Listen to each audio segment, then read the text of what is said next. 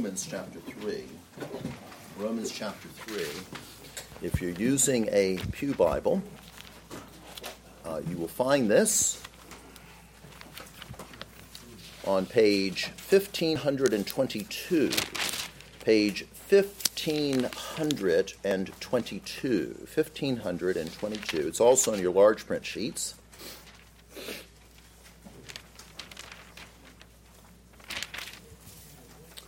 We'll be reading Romans 3, verses 10 through 23. Romans 3, verses 10 through 23.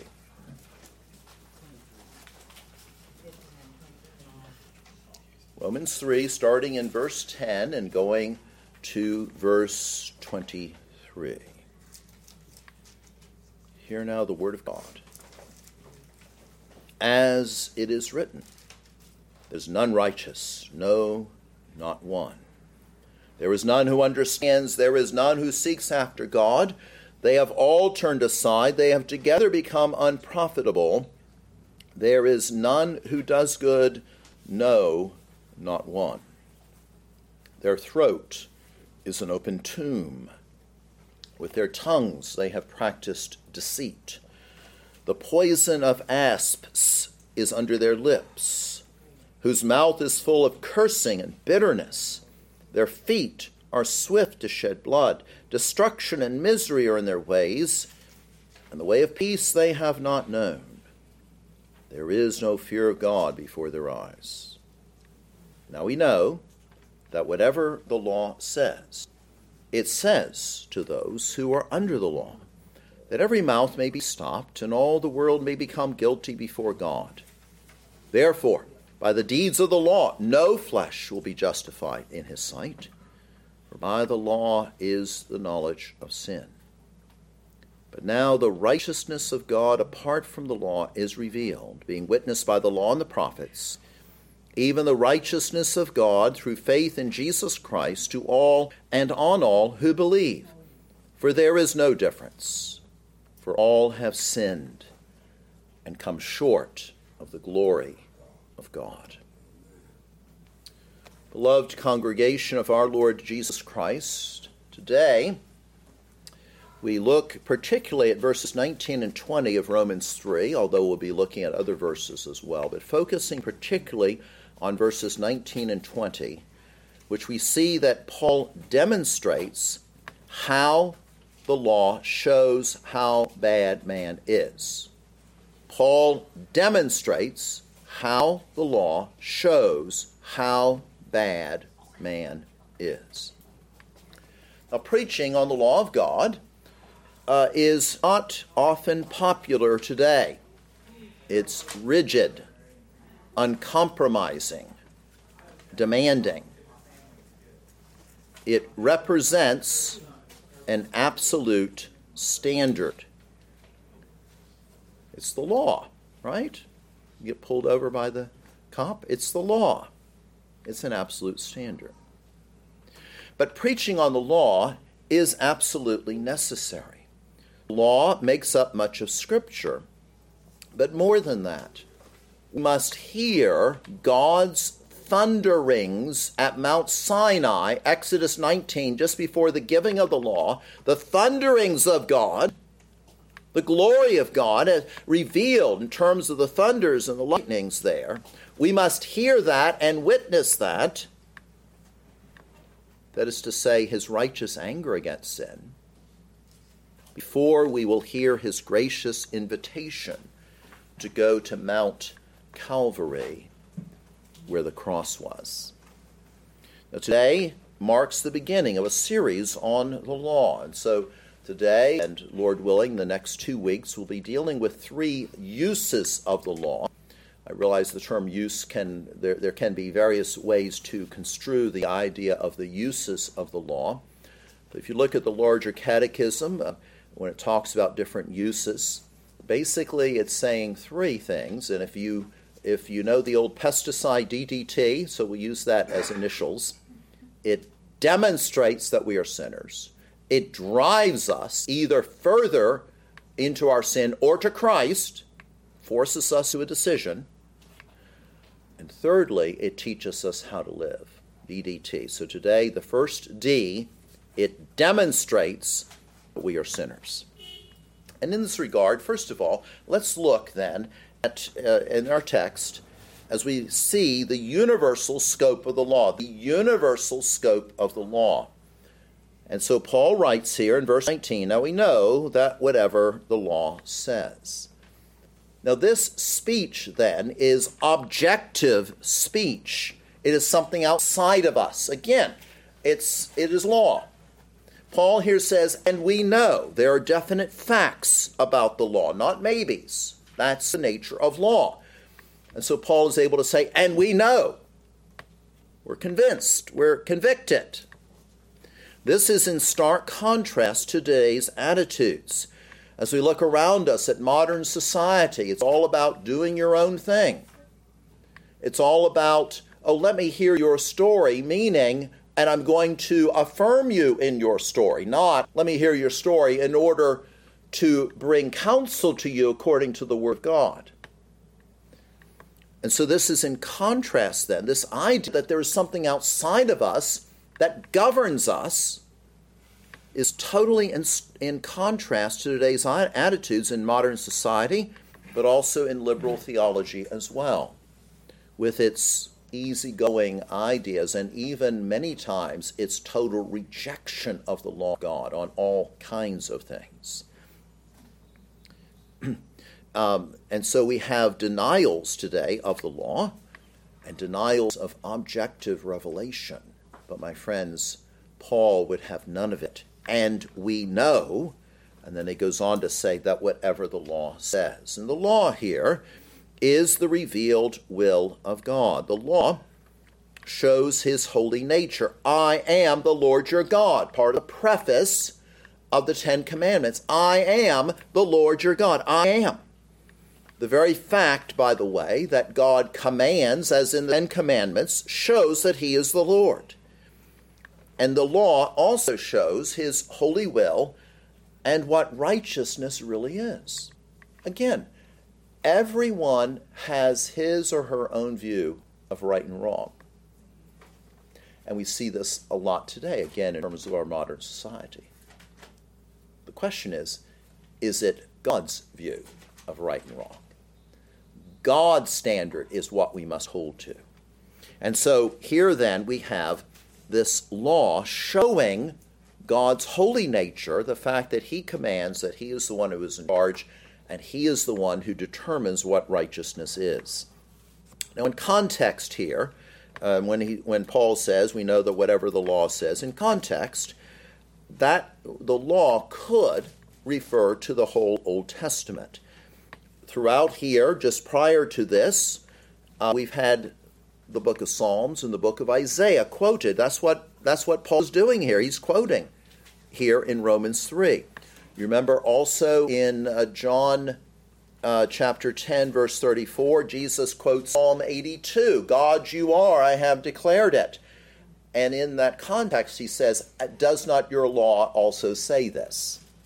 So law then could be a broader category than, let's say, the Ten Commandments, for example, or even the books of Moses. But nevertheless, the point here is that the Ten Commandments cannot be separated from the rest of Scripture. All of Scripture is permeated with the 10 words of God, with the 10 commandments, and with his righteous law. All of Scripture is our infallible rule for faith and practice. But we can also then focus more narrowly, as we'll be doing, Lord willing, over the next several weeks and months, in terms of the law, in terms of the moral law, in terms of the 10 Commandments, as part of God's objective revelation, in terms of how that law then speaks. And in that regard, we see, this is what Paul says, now we know that whatever the law says. The word, therefore, says is lege. For example, very similar to logos, word, logic, or biology, the study of life, geology, the study of the earth, and so forth. Psychology, the study of the soul. So whenever you hear that ology, children, you know it means study of or dealing with. And so this signifies content. It signifies content. It's the content, whatever the law says in terms of the content of it. It is significant content, and it is detailed content. And by the way, this objective nature of revelation is true because it is God's word. And it is God's word whether or not anyone is listening to it. Doesn't matter whether everyone in the world goes contrary to the word of God, it doesn't change the word of God. The law still speaks. And notice it says here, and whatever, or whatsoever. This refers to the fact that all of Scripture is to be obeyed. There's no part that can be rejected. Every jot and tittle, as Jesus said, must be adhered to. But there is this objective speech, referring to the content of the word. It says, but there's also applicatory speaking as well. Having established that it is objective, that it is outside of us, that it is something that does not depend upon us in any way, shape, or form, it nevertheless speaks to us. And that comes now to the next verb that we have here. You see, in the New King James it says, now we know that whatever the law says, it says. Actually, those are two different words for to say. So the first one is lege, logos, content. The next one here is lale, laleo, which refers to the act of speaking. And so the word of God then speaks to people. It speaks to you and to me with regard to our duty before God. Shorter Catechism, question and answer number 3. In terms of what do the Scriptures principally teach? The Scriptures principally teach what man is to believe concerning God and what duty God requires of man. Doctrine, law. Scripture, you see, is not a dead word. It is living speech. As the writer to the Hebrews says, the word of God is quick or alive and powerful and sharper than a two-edged sword, piercing even to the dividing asunder of soul and spirit and of joints and marrow, and is a discerner of the thoughts and intents of the heart. How many times have we read Scripture?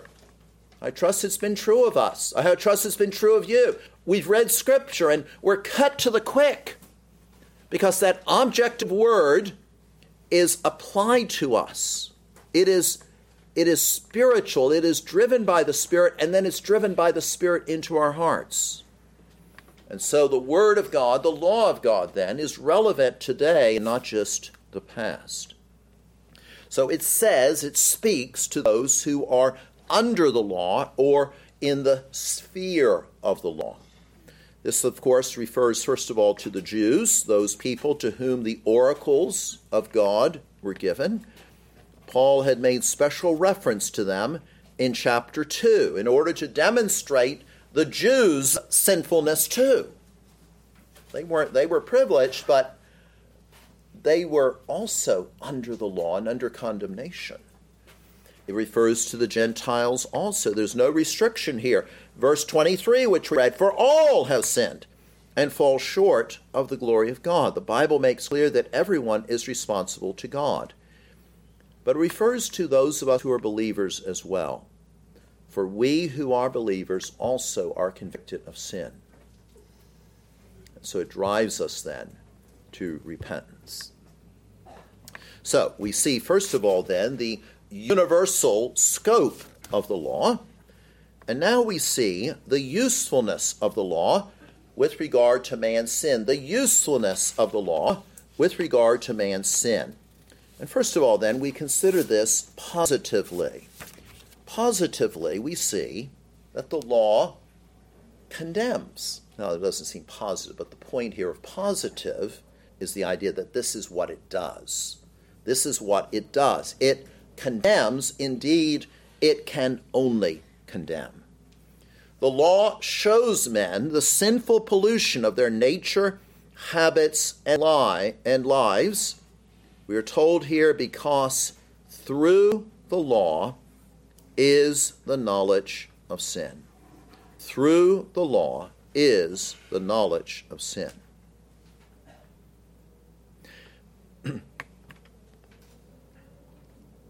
The end of verse 20. For, or by, or because, through the law is the knowledge of sin.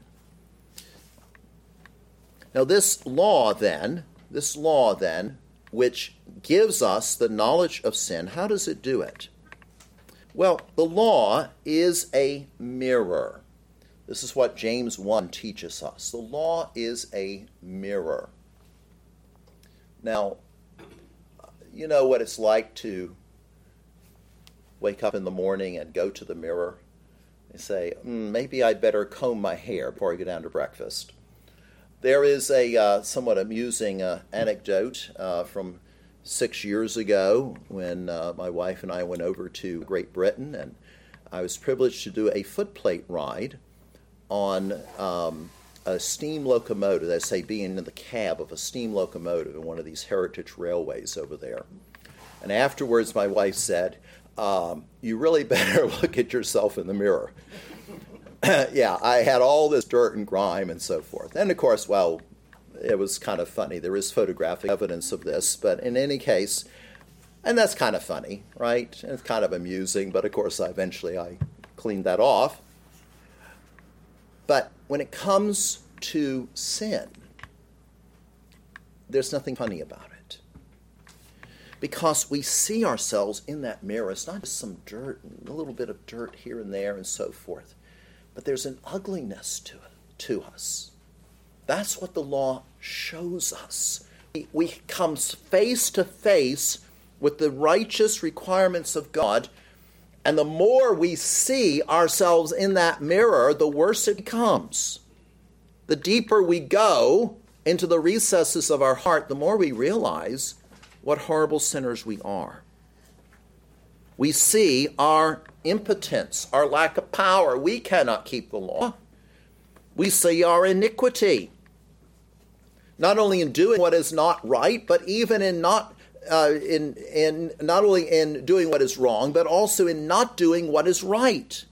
We cannot keep the law, and not to keep the law, not to do what it requires, what it commands itself is sin.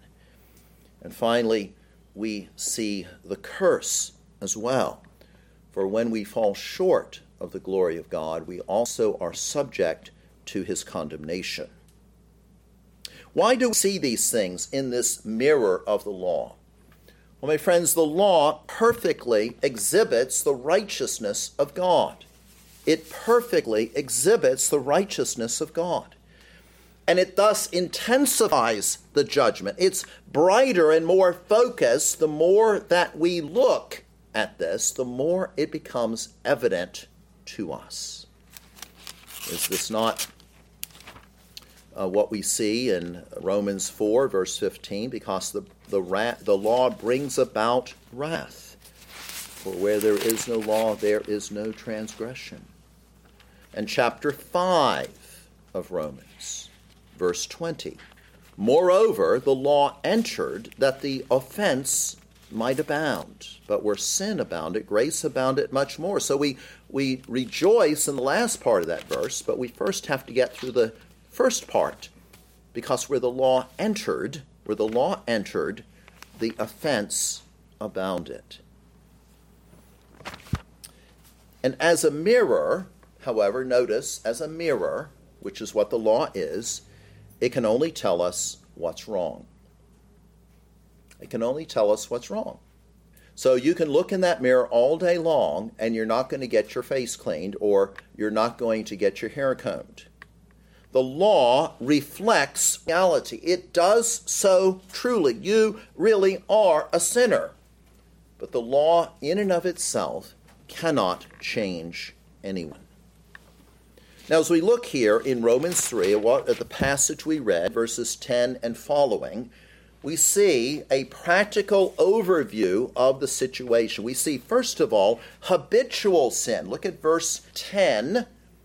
There is none righteous, no, not one. None of us can do anything good. Everyone is rotten to the core.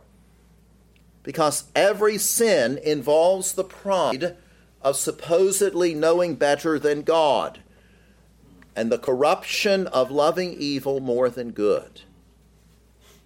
Verse 11, which, by the way, is another quotation from Psalm 14. That was verse 10. We'll be singing Psalm 14 at the close of the service today. Psalm 14, verse 2. Here, verse 11, there is none who understands. There is none who seeks after God. All men are blind in their minds, not thinking God's thoughts after him, and thus being stupid and foolish. In terms of their spiritual aspiration, they are dead, not wanting God, and as Paul would also write, seeking to suppress the knowledge of God. And in verse 12, again a quotation from Psalm 14, they have all turned aside, they have together become unprofitable. There is none who does good, no, not one. In the Greek, you have the idea here of unprofitableness, uselessness. The Hebrew tends to emphasize the idea of the corruption of man. And so we have habitual sin. This is who we are. We sin because we're sinners. And then we have the actual sin that is laid out here. Look at the words here, the cruelty, if you will, ready to swallow up the poor in terms of words and actions, waiting on an opportunity to do mischief, and engaging in this in an underhanded way, using venom or poison by which they aim at the neighbor's life by false witness, blasting his good name. Cheating, we see here Paul say, with their tongues they keep deceiving. And cursing, which is also a quotation from Psalm 10, which we sang from earlier in the service, including, of course, not professing God as God. So in their words and in their ways, there is actual sin. Verse 15, their feet are swift to shed blood. They are very swift and industrious to do evil. As we read, that was a quotation from Isaiah 59, from which we read earlier. Man is miserable in his sin. Indeed, sin is a path of destruction. That's why verse 16 says, destruction and misery are in their ways. And verse 17, and the way of peace they have not known. He knows nothing of true peace. Is that not the case? Is that not the case in terms of what we see in our society today? A few blocks from now, there will be this pop cultural icon putting on a concert for tens of thousands of people at Mercedes-Benz Stadium. And they're going to be so excited and hyped up. Do you think they have any peace? They have no peace at all. That's what they're looking for. They're looking for the answers, but they can't find them. And so they hype up, all excited. And it's like a drug. Just like drugs, just like other things that we give ourselves to. Man's king. Peace. And there is no peace. And so in terms of the ways, notice also the root, not only the words and the ways, but also the root of it. 18, this is the key here. There is no fear of God before their eyes. The fear of God, and not being afraid of him much, but being in awe of him and reverencing him. That's the soul of godliness. Being ashamed, not just afraid, ashamed of displeasing our Heavenly Father. And not having that fear of God is the epitome of piety. It implies, this term implies that God is to be constantly in our thought. He's constantly to be before us. We are to live coram Deo, to use the Latin, before God, in the presence of God. We're to be aware of the fact that God is everywhere there, not just when we come to church. Children, the old catechism, the old children's catechism question, can you see God? Nobody always sees me. And that's the point.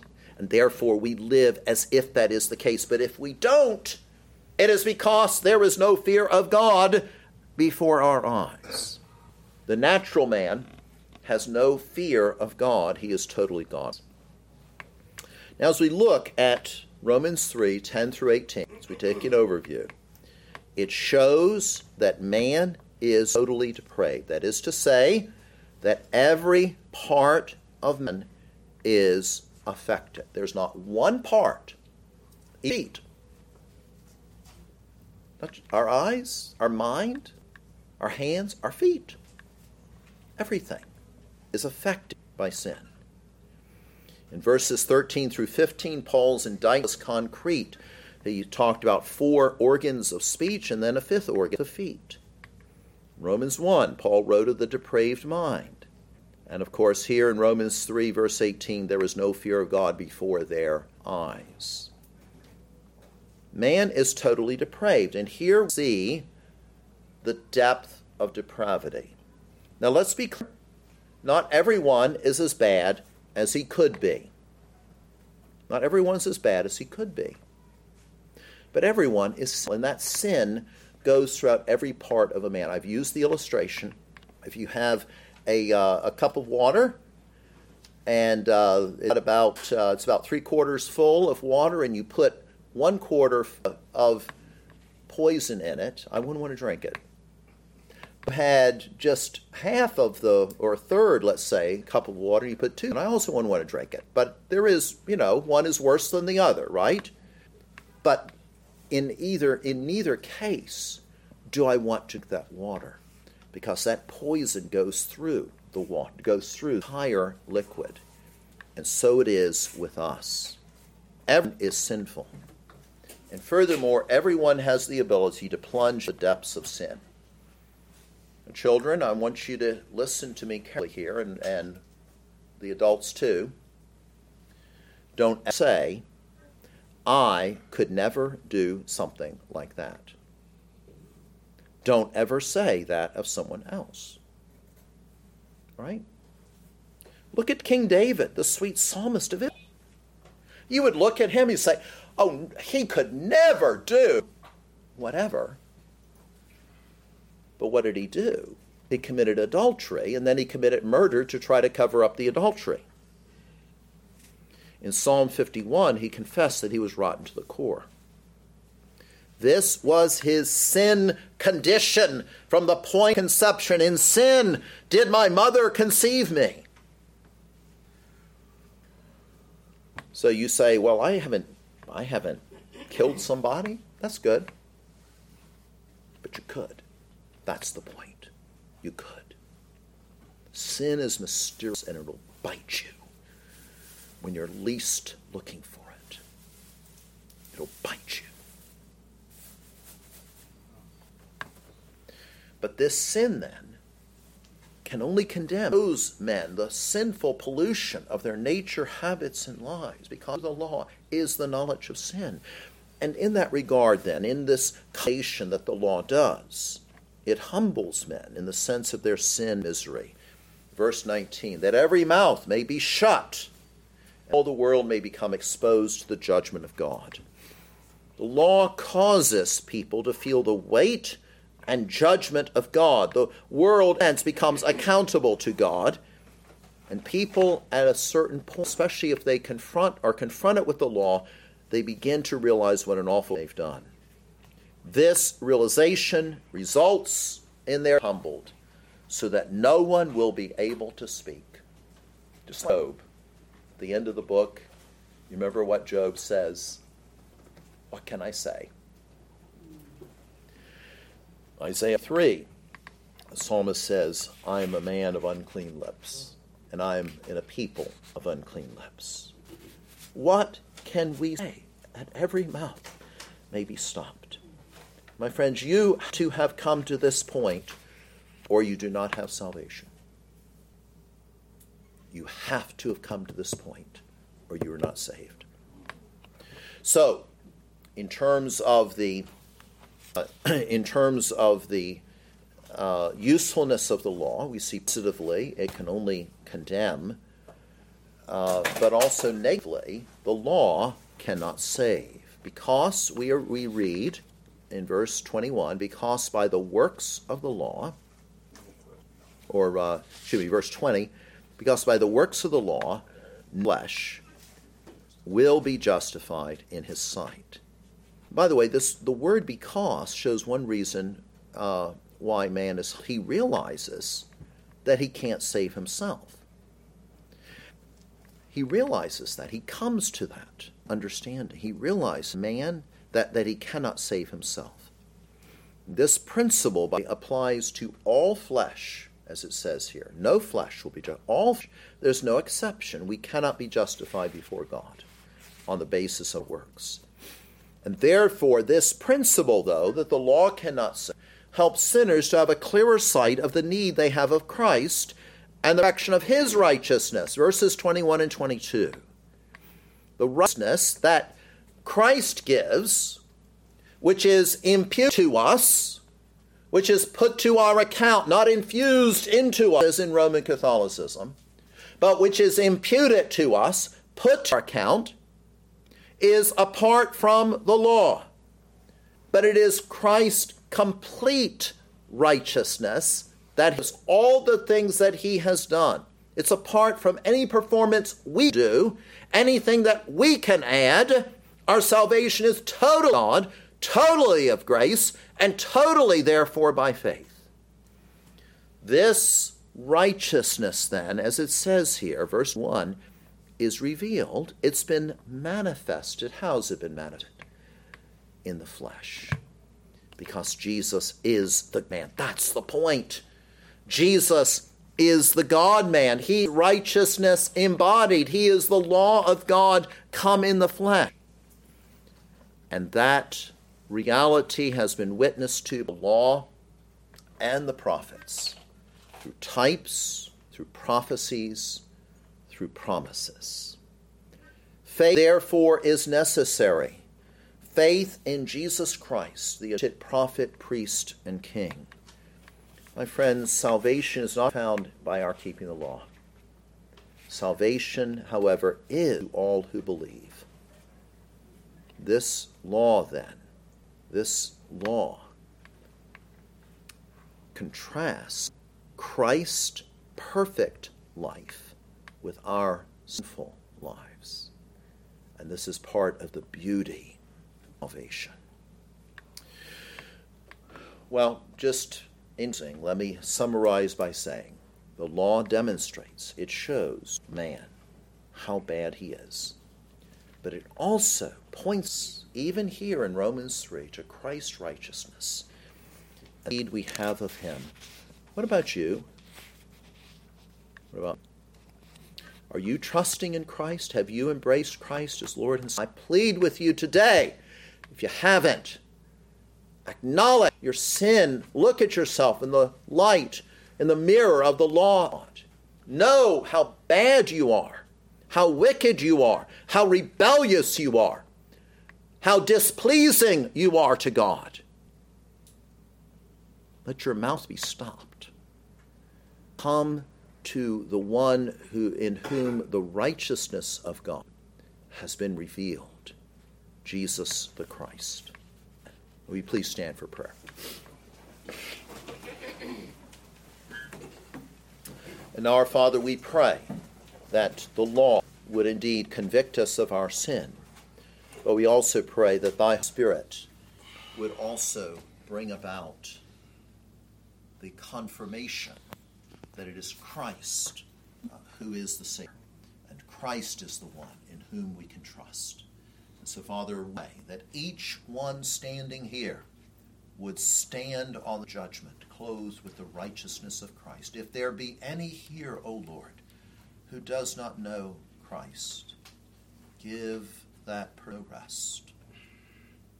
Cause him to be restless, till he or she rest in Christ, in whose name I pray. Amen.